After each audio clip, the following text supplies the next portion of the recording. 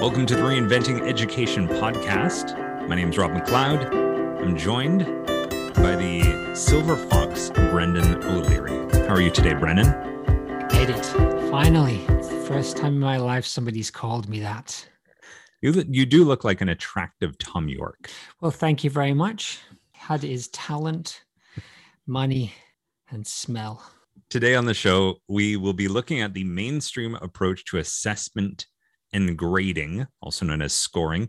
Previously, in our last episode, we looked at feedback and marking work in the mainstream school, but today looking at the actual assessment structures and the approaches to grading. So we're going to get into some topics here like standardized testing, which emerges as a focus in mainstream schools, actually expanding the definition of what's considered an assessment, as well as looking into how a mainstream school approaches making a valid assessment that actually measures what it claims it is measuring. So if you are new to our program, we're going to talk about these three types of schools: traditional, mainstream, and progressive. And two suggestions for you: if you're brand new to us, it would be wise to skip ahead to the last 5 minutes of this episode, where we will do our three types of school model in a nutshell for you if you're brand new to it. Or you could go back for a longer listen to our 50th episode, where we basically spend an hour going into detail about what these three types of schools are. If you're still with us, we trust that you have some semblance in your mind of what this traditional, mainstream, and progressive approach means. Brennan, maybe you could set the table by taking a peek through the traditional approach to school, look through its eyes, and talk about what assessment and grading looks like. Yeah, so way back, maybe 60 episodes ago, we talked about how tests happen in traditional school, and the notion of assessment essentially translates as tests if you go back into traditional forms of schooling. And while the mainstream still uses tests, it's only one form of assessment. But if you go back into a traditional kind of educational paradigm, you'll basically see periodic tests, often internal inside the school, to kind of rank students to see who comes top of the class and to more or less check if you've done your duty of learning all of the things that your master, your teacher has taught you. And it's less arguably about measuring growth or even achievement. It's more about checking that you've got what you're supposed to have and maybe seeing where you are in the kind of ranking of the class. And then if we switch over to the mainstream approach to this, we get into this world of standardized tests. And I'm sure we could do an entire season on standardized tests alone for all of the complications, pros and cons that they bring to the educational world. But it really is this mainstream approach to school that brings standardized testing to the forefront. We try to stay neutral, not get into any pros or cons about standardized tests, and just talk about what it is. What makes a standardized test is that it is transparent about how it's being marked. It is standardized around criteria that, like the entire test itself will be criteria based. Where is this coming from? Well, it's coming from very specific, often curriculum objectives that are transparent and open for everyone to see what they are. Typically, these will be marked by multiple assessors. So rarely will it be put in the hands of one person to assess. Of course, if there are some parts that can be done by a Scantron or can be marked electronically for, short or multiple choice answers, that will be done. But anything that involves, the writing of a text or some kind of analysis, that'll be marked by multiple people. So it's not just one person's opinion on things. In fact, a lot of this won't be marked internally within a school. Typically, standardized tests are sent externally somewhere to be marked. And the idea of this is that it's in service of being fair and being objective.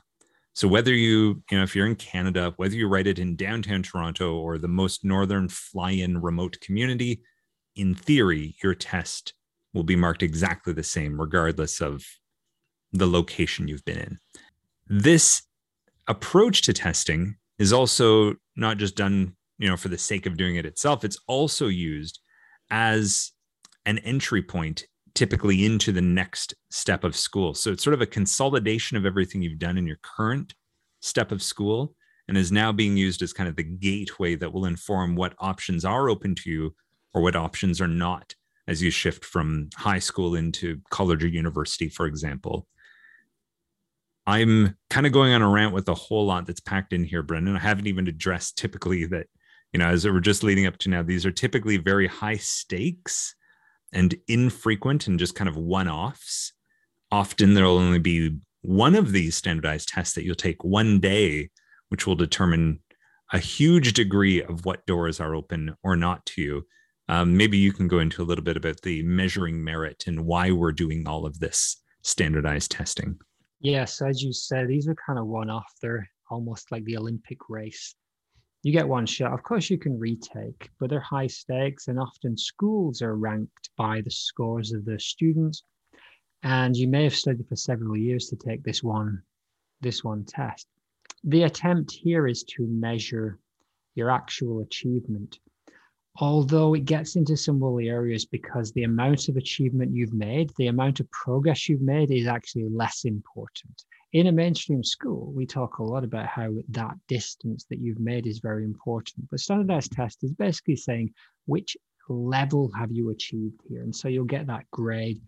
And then that grade is used as a little bit of a shorthand, like you say, Rob, to get you into the next school or college or to get you that job interview, because it's very highly connected to the kind of globalized world of work. And it segues in very nicely in many ways, but it also limits in many ways. And we'll get to those pros and cons in a little while. But in theory, it measures where you're at and it kind of celebrates your progress. It lets you see that you've made this step, you've made this milestone. And that's why you have kind of awards bodies that are outside of the school. They're essentially saying that we're norm referencing this against the entire country or even the entire world. And we're going to say this is kind of a standardized level that you have made.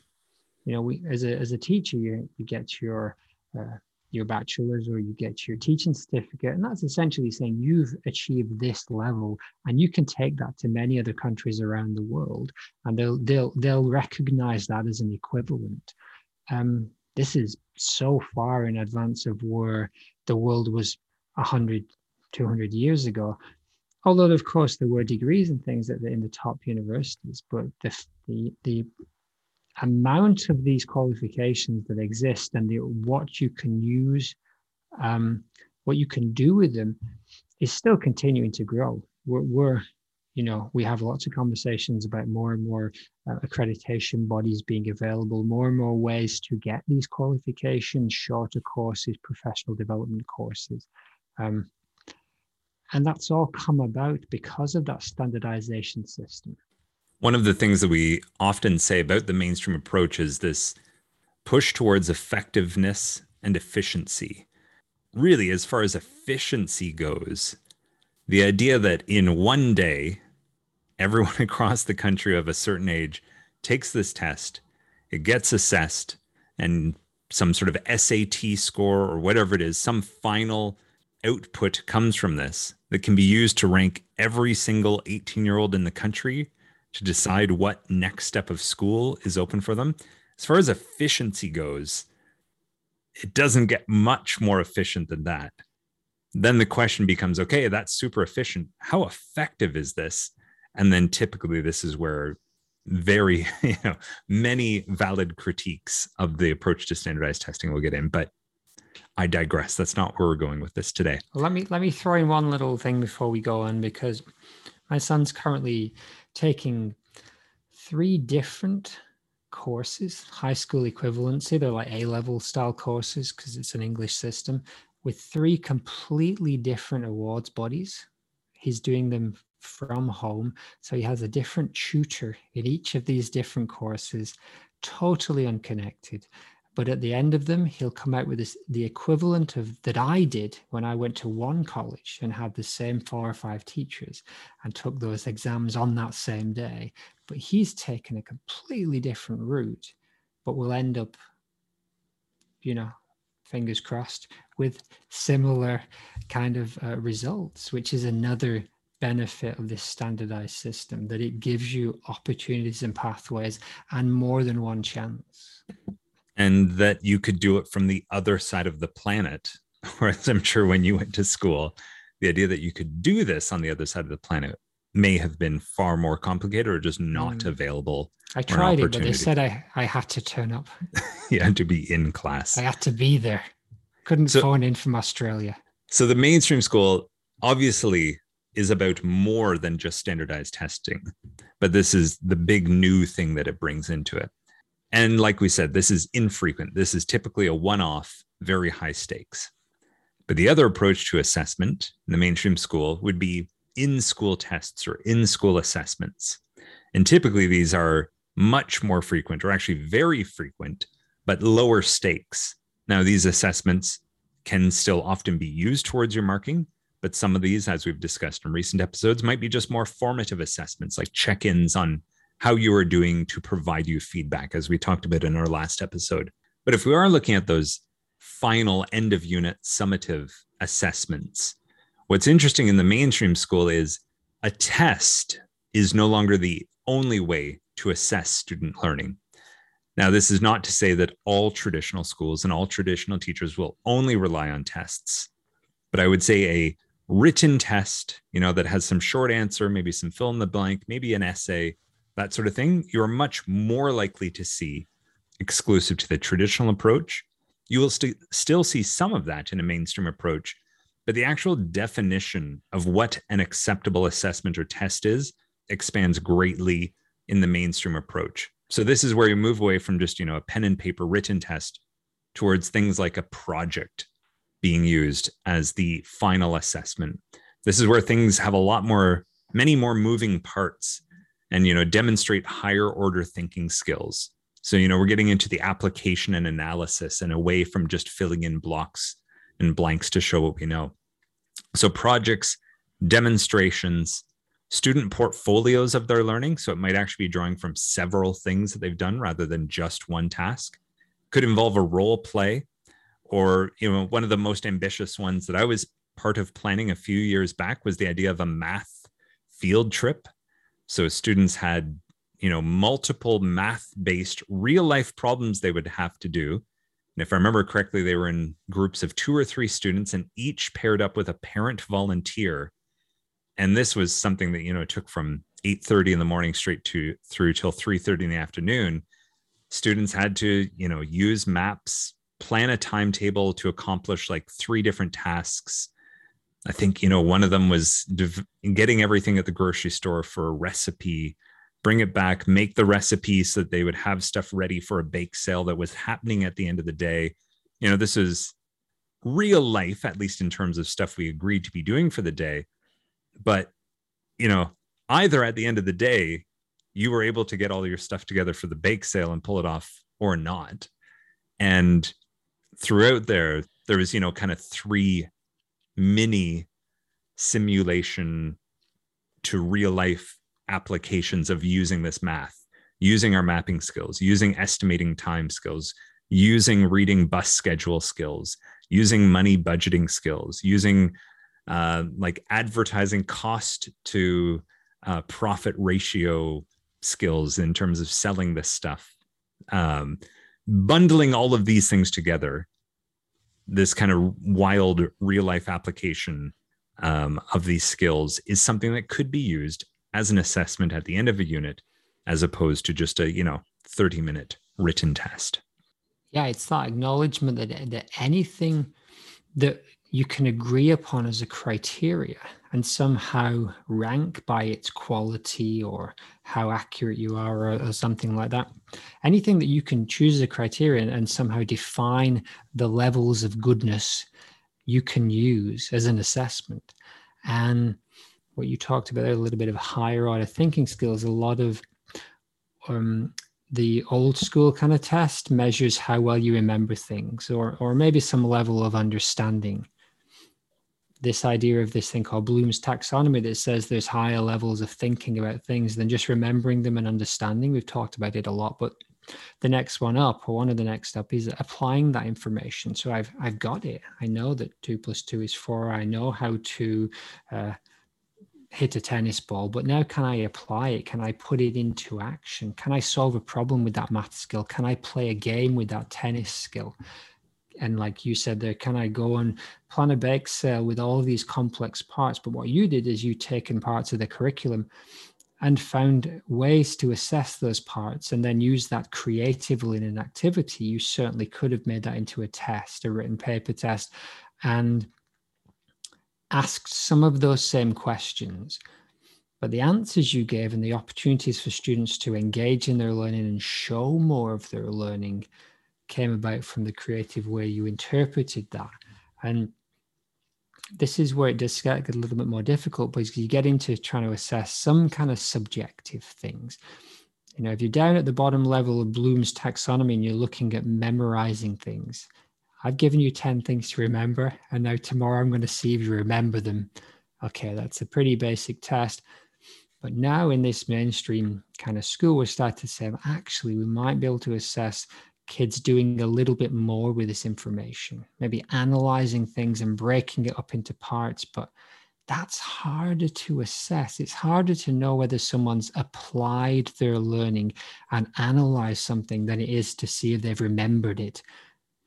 But to me, it's pretty obvious that it's the ones of using and analyzing that are more meaningful and are going to be more useful going forward. Of course, we need to know things. You need to remember them to some degree, but if you can use them, that's probably better. So, you know, and what we get into is it's actually really hard to decide what's relevant, what's important. If I'm writing a story and I'm only really interested in the grammar and spelling, it's pretty straightforward. It's mechanical. We can, to some degree, I can go through and check it. If I'm more interested in the levels of storytelling, levels of detail, how does the text emotionally grip the reader? We're off into some different types of assessment, but it's the mainstream school says, or begins to say, yet it's worth trying to assess some of those things too. And here's how you can do it. We talk about things like a rubric where it has levels of descriptors of quality and so on. Yeah, and this brings up kind of the last piece, which is we talk about the mainstream relationship being that of a coach and the athlete. And the idea is the coach is constantly measuring to find the athlete's zone of proximal development to do the most effective and most efficient thing to help them to continue to grow in order to have as many opportunities open to themselves as possible. And to do this kind of work, like we were just talking about, to do that, you know, the math field trip day well was difficult. And I think we did it twice, one year, and then we did it the following year. And the first year, I, as the teacher, didn't design it very well. It kind of looked good on paper. But then when you actually test ran it was like, oh, there are actually some bugs in this here that need to be ironed out. And perhaps a traditional teacher may have looked and goes, you know what, my 1-page test actually would have been a better assessment of the kid's skills than the mess you put together. Just because something sounds interesting doesn't mean it's actually a better assessment. Now, by the second year, learned a lot, applied those things. And yes, by the second year, it was a good assessment of whether or not these kids could do this. But if we, you know, the big question is the test valid? Does it actually measure what it claims to measure? And how well does it measure what we want it to measure? You know, the analogy again, if we are trying to create something like a meter stick, that's fine if I have created a meter stick and say this, you know, measures 100 centimeters and it checks if there's a meter. But if we actually go into the world and start using it, we realize that it's not actually what it measures. In fact, it doesn't even measure centimeters or meters. It measures some other unit of something. It's like, well, this is a problem. Just because you say it does this doesn't mean it actually does. And in fact, if we compare Brendan's and mine and someone else's, maybe realize that that third person's test actually does a better job. It is more valid of assessing what it claims to assess. And this is where mastery or expertise or engineering comes in more for a mainstream teacher, because you need to develop these skills of not only do you need to teach well, you need to assess well. And part of assessing well is creating the most efficient and effective assessments. Yeah, absolutely. I think that validity, especially when you start to make things that move beyond testing just memorization or basic mechanical knowledge in math or English or so on. Yeah, it becomes like the engineer. How do you make this test so it's valid, so that it's challenging, but not too challenging? Argue, the idea of the bell curve in terms of making sure you design the test so that the majority of people are going to score somewhere in the middle, and then you don't have tails that are too long with a couple of people scoring 100 and then everybody else scoring 30 or whatever. It's like this kind of bell curve idea. And that's kind of part of designing it, and then, like we talked about last week, can it give us feedback or information that then we can use to help the kids get better, or actually share with the students so they can also improve themselves. So all of these things start to come in a little bit more mainstream. And so there is lots of good things about the mainstream approach to this kind of what we might call summative assessment or grading. But what are some of those good things that we like to call babies? Well, I couldn't help myself. I already started to discuss this a bit. The idea of an efficient approach to sorting the achievement of an incredible number of people through something like standardized testing is pretty incredible. The idea that, yeah, you could take thousands, tens of thousands, even millions of students, find a way to be able to rank and sort quote unquote merit that efficiently is pretty incredible. And obviously, I think people know where this is going to go in terms of the flip side, the criticism of that.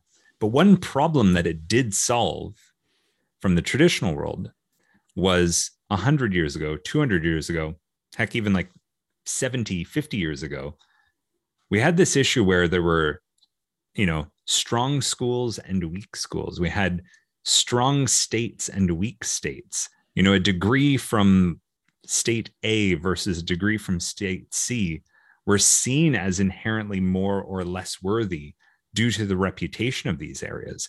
And one of the things that standardized testing did help to do was fix disparities in those areas that had lower achievement, lower effective methods, these sorts of things. By actually comparing standardized testing data, we could address, which regions, which school boards, which schools, which heads of schools needed training in order to help increase student achievement and bring about the idea that there was some equivalency between, the student who graduated downtown Toronto and the student who graduated in the flying community up north type of a thing. So this is a pretty incredible thing. And to do it so effectively and efficiently is amazing. And as well, just this idea of objective grading. You and I, when we were kind of brainstorming some ideas for this, we're talking about some of the drawbacks of the more traditional approach where, it might be your teacher who takes the entire class's data and knows that their reputation, possibly even job, is on the line in terms of how the class is doing.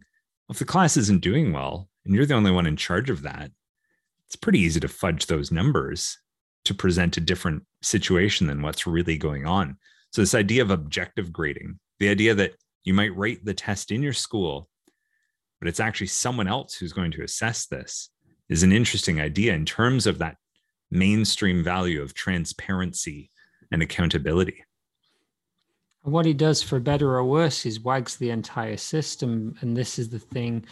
We know there's going to be an end of high school set of tests that get you into university.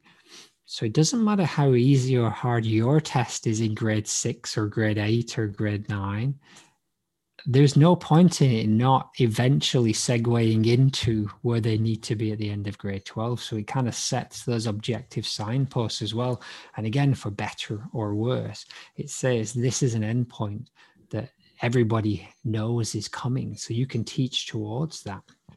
Alongside that, creating that unified standard, those unified goals that we can get to at certain points in our educational kind of path. We're also in mainstream schools now moving beyond that written test, saying that what we're really interested in is clear criteria and knowing how you've made progress or where you're in that clear criteria.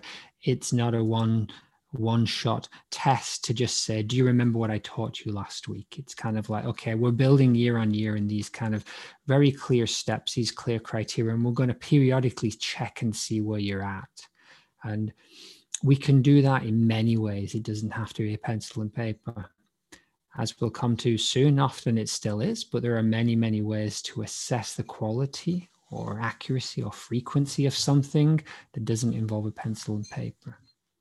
Yeah, and then finally is just this idea of a new set of skills for teachers transitioning from being the master who just knows to being a teacher who is the coach, who's actually able to like engineer assessments for teaching and learning. And just like one small anecdote, I sat down with a traditional leading teacher a few years back asking how they marked this specific type of writing. So a mediation between two languages, and then, being able to take the information from sort of the translation and be able to put it into a new format of a written letter. And I just had them explain to me like, hey, how do you mark this? And I started keeping track of things. And then quickly I realized like, oh, okay, I can see the limitation of the traditional teacher here, because this teacher is just, I think in total, they end up telling me 58 things that they mark and assess for. And I was like, okay, so 58. And do you mark you go through all 58 for each student, each piece of student work? No. Well, it depends on the student. And some students I'd focus more on this, and some students I'd focus more on that. And it's like, okay, that is like a holistic kind of approach, but it's not a uniform, standardized, arguably even fair thing. If a student's a stronger speller, I'll actually go harder on their spelling and dock them more marks than if it's another student, these sorts of things.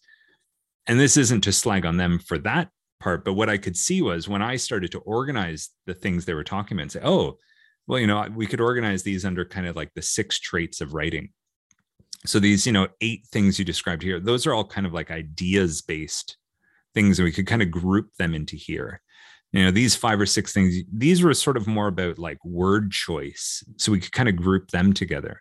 These things, these were, different forms of grammar, punctuation, spelling, these sort of things. We could group those. And in fact, to their credit, when I did this grouping, it's like, oh yeah, well, that makes a lot of sense. And it was like, I could see in that moment that I had that engineering set of skills to kind of take everything, synthesize, and bring it down. Whereas for them, it was still just kind of like wide open terrain of like, well, I need to make sure I hit all of these things, but they couldn't engineer the transparent assessment that would show how they would approach those things. I mean, and there's a strength if you're a genuine master of writing, then them honing in on a couple of things that you definitely need to work on has a lot of benefits. But the problem is that there's a massive range of teacher skills as well. And what this does is mediates that. It says, let's have some objectivity, and there may be some criticism there, and we can get to that. But what he does is he says, these are the things that's important here, and we're going to get as close as possible. So vocabulary is important for everyone, but then so is the level of description. And then maybe the overall kind of themes of the text, they're important too. But they're not important just for the kid that finds it easier or harder. They're important for everyone, and that gives us this overview of them that we can then measure against other people. This gives us objective criteria, measurements that we can say, okay, student A and student B, student C, we know across all of these criteria where they're at. Whereas if I'm choosing or focusing on things, I don't have that overview. So you do gain from that kind of slightly more restrictive to some people, that slightly more restrictive way of marking, but it's about focusing on the stuff that's really important. And as I said earlier, that's one of the hardest things. We've sat down with, many a time with a rubric and trying to work out exactly what it is we're trying to measure. Of the 100 things we could measure, what are the 5 that we really care about? And then how do you measure that really well? So those are the babies. Those are the good things that this mainstream approach has brought to the world of assessment. What about the bathwater, or things that perhaps new problems that it creates, Brendan?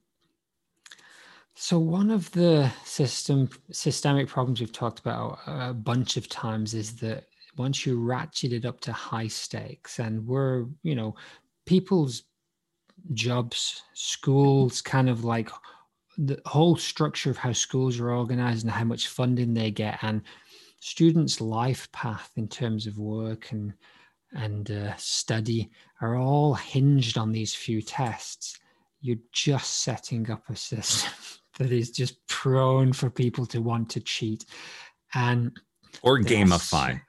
On one end, gamify cheating, is a nice way to say yes. You can gamify it.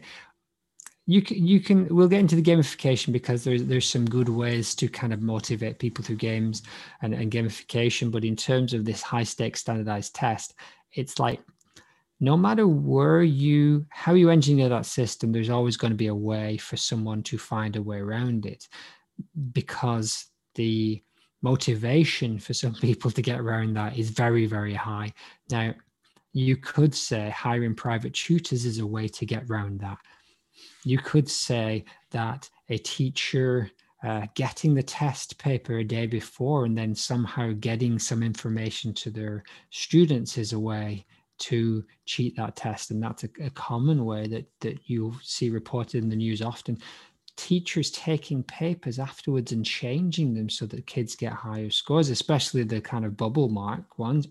And teachers don't go into the teaching profession to be doing that kind of thing on the whole. And so there's people who find themselves in that position where, yeah, maybe if I walk over to this kid and just cough when they're answering a question, or casually point to a paper, a question on a paper, or casually drop something into the conversation or whatever. It's like, I've read and seen so many of these over the years that once you raise the incentive to that level, the system's valid as long as you don't look too closely.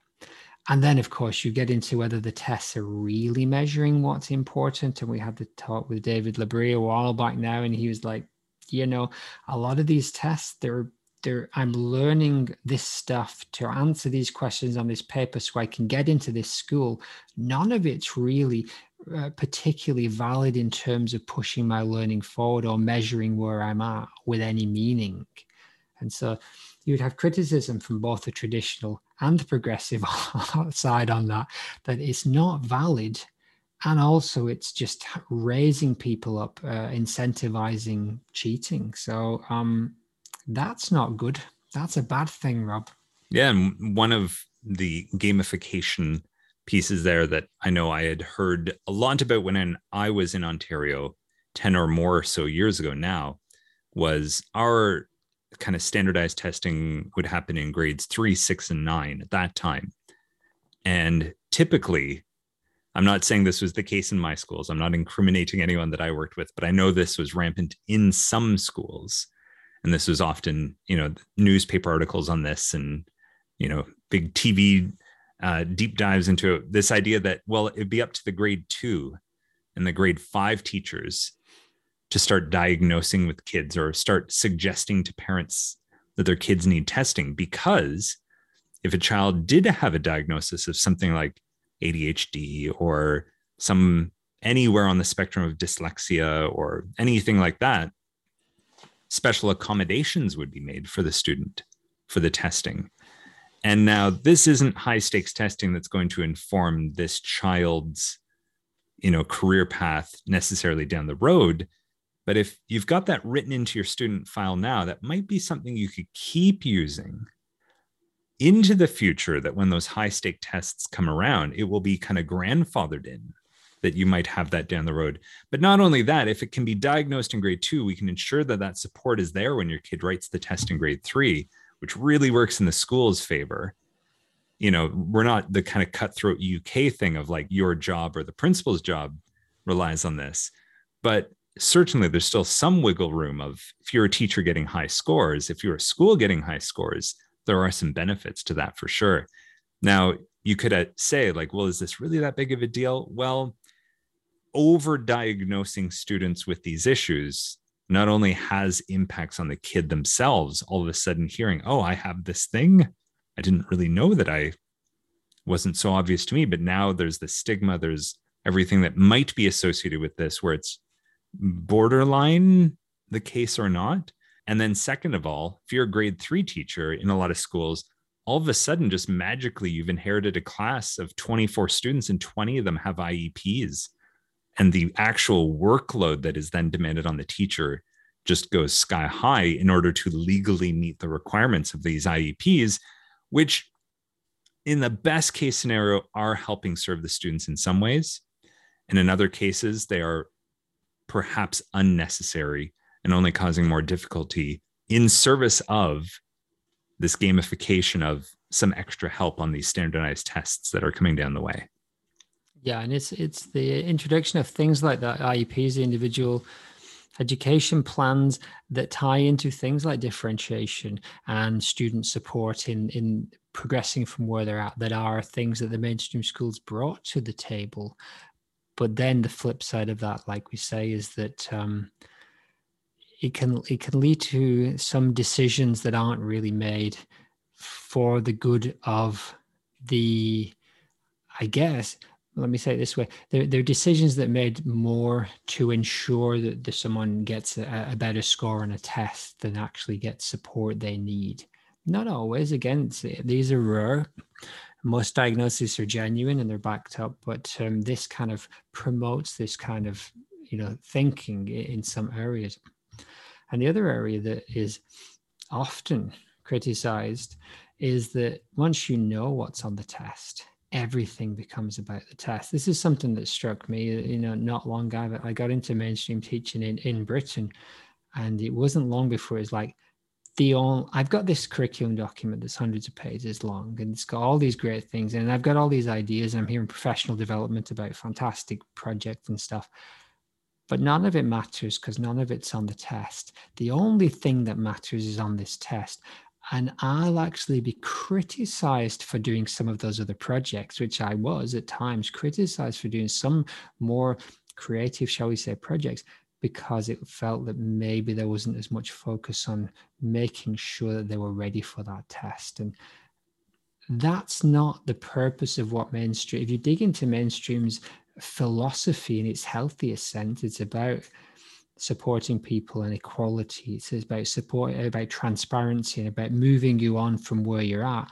None of that holds in a system that is now 100% geared towards getting a better score on the test, including dropping arts, dropping sports, and anything that's done that takes too much time away from that focus is actually hurting the students and hurting the school.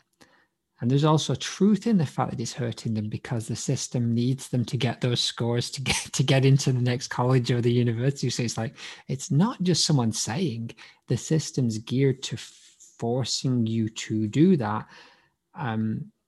because that's the best way to, air quotes, help the student. So we've talked about the gamification that can go into the leading up to the writing of the test. We talked about the preparation for the test and this idea that, in some situations, in the worst cases in mainstream, everything becomes about teaching to the test. This is showing a lot of trust that this test is a valid measure, and that not only that the test is valid, but the results you will get from the test are valid. And, I know from direct experience with someone that I worked with, and I've heard this story echoed many times, is the complication of this peer moderated marking for standardized tests, because time is always against you. So you might have a pool of 10 educators who've gathered to peer moderate the work from across a district or across a province or a state or whatever. And, the first handful, you're sifting through and going into great detailed discussions about, yes, we're all in agreement that, yes, this would score whatever, a B+ in our system, and it breaks down this, and we've got all the transparency and all that. But there are more than enough things, more than enough stories about like, okay, yeah, it started off on that detailed level. And then by the end, we're pretty much taking about 2-3 seconds per paper and just chucking them into piles in terms of layering and ranking who scored what and this sort of thing. Even if the tests themselves are valid, and even if the preparation is done in good faith, at the end of the day, we run into this efficiency effectiveness of how do you mark a stack of 1 million papers? Well, unfortunately, efficiency is likely to win out over effectiveness here. And a lot of decisions still end up being made in haste and rushed. I guess maybe the last thing is that this notion of doing assessments that aren't really tests, a traditional teacher might not really be on board with that idea, in the sense that maybe they question whether it actually, the time taken, the resources needed, is it actually as good as a paper test? And like you said, Rob, maybe sometimes it isn't, but maybe many times it is, in terms of assessing a wider range of things, student motivation, student choice, which becomes more and more important as you move towards progressive education. A traditional teacher might say, yeah, it's not worth the extra time and effort. I could do a test and I could get what I need from this. And then you flip that into the progressive educator, and it's the same complaint that comes up in many of these, that the kids aren't really choosing this, but you're still forcing them into a fairly narrow, confined way to assess what they learn. Maybe you give them a bit of choice, maybe you give them a bit of say in what the criteria might look like to some degree. As you get towards like an IB school, we try and implement a little bit more of discussion with the kids about criteria. But until you start moving really, and this is one of the things that we're trying to do a little bit more, move more and more to the kids having more input in that criteria, spending more time building them together, and you are moving more towards that progressive end. But still, you need to go further and further until the kind of, if you go way into the progressive end where the teachers would say the kids need to have way more say over everything.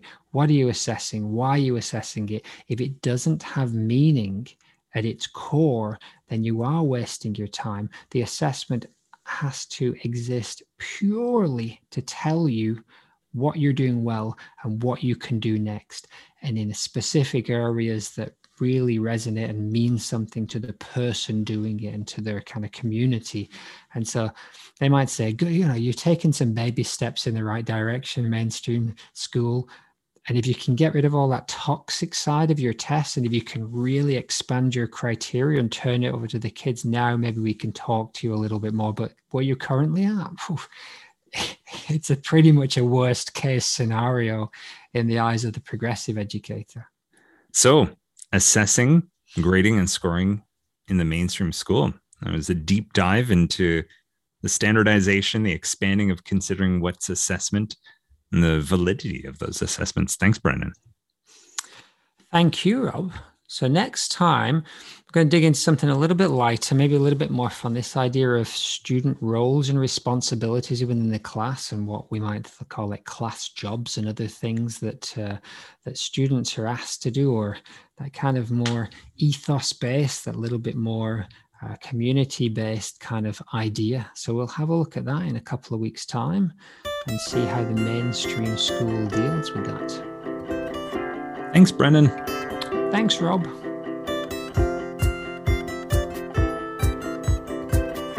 And now, time for the Reinventing Education, 3 types of school in a nutshell. If you're new to us, hopefully this is a helpful guide to navigate some of the terminology we use on our podcast.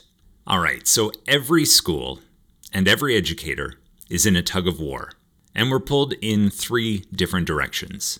Each of the 3 directions has its own definitions about what makes for a good education. But this tug of war is difficult to notice, because the 3 directions to education each use the same vocabulary, but each of the 3 directions has their own definitions for what that vocabulary means. So let's characterize these 3 approaches with the following names: traditional, mainstream, and progressive. And let's connect each to its relationship between a student and teacher. So traditional uses a master and apprentice model. Mainstream uses coach and athlete model. And progressive uses a counselor and counseled model. Now, these 3 approaches to education would agree on the surface that education has the same 3 aims. Those 3 aims of education are for occupational preparation, the cultivation of citizenship, and self-development. However, each of the three approaches to school, traditional, mainstream, and progressive, has completely different ideas about what occupational preparation, cultivation of citizenship, and self-development requires. So how does each of the three approaches to education meet the three aims of school? Well, with traditional master and apprentice, we see that the teacher is an expert and knows the one best way for students to achieve academic success and meet the three aims. In the mainstream, the Olympic coach and athlete model, the teacher works to assess and create each student's individual optimal way, balancing the effectiveness and efficiency to achieve maximum academic success in relationship to the curriculum to meet those three aims. And finally, the progressive, the counselor and counseled. The teacher and student negotiate the student's path to achieve their goals for academic success to meet the three aims. Each teacher will have a preference towards one approach, while the school itself may have an overall consensus, and this is where you'll find the tug of war. These three approaches not only define how an education is conducted in the classroom, but it also informs three different directions in terms of a school's organization, its culture, and its practices. The traditional master and apprentice requires a clear pyramid of authority, prioritizing security along with duty and tradition, putting trust in those in authority to uphold their duty for the integrity of the system. The mainstream coach and athlete uses a flow chart with a mobility for all, which serves as a flexible meritocracy of authority prioritizing achievement along with measurable progress and transparency towards meeting specific goals, putting the results of those in authority as important for the integrity of the system. And finally, progressive counselor and counseled uses horizontal leadership like a circle, prioritizing inclusion along with individuals' needs for meaning and empowerment, putting the personal and group significance as important for the integrity of the system. We often see tugs of war between how to organize the overall structure, either reinforcing the pyramid, a flowchart, or a circle. Each of these three types of school can be done well, somewhat effectively, or poorly, and each can suit a specific context better than the rest. Here on Reinventing Education, we believe it's better for a school to choose the type of school that best suits its students, staff, and community context, and do it to be high functioning. Otherwise, the ongoing tug of war between the three approaches comes at the expense of time, resources, passion, and relationships, while not even ensuring that any of the three approaches is done well. Here on Reinventing Education, we are exploring the idea of the next type of school, a post-progressive approach to education that prioritizes the integration of these three previous types of school. Why? Well, an integration approach would seek a flexible and adaptive balance of the three previous approaches as an adaptive approach to inquire into and provide what is deemed a best fit for students, community, and the system in a given context to best meet those three educational aims of occupational preparation, the cultivation of citizenship, and self-development as defined by those involved. The integration value attempts to maximize the gifts when appropriate of each approach to education while discerning how to minimize unnecessary drawbacks that are required when wholly investing in doing one approach. In order to integrate the gifts of the three previous types of school, we need to know what we have to work with. So on our podcast, we're digging deep into these three types of school and trying to tease apart the babies and the bathwaters of each one.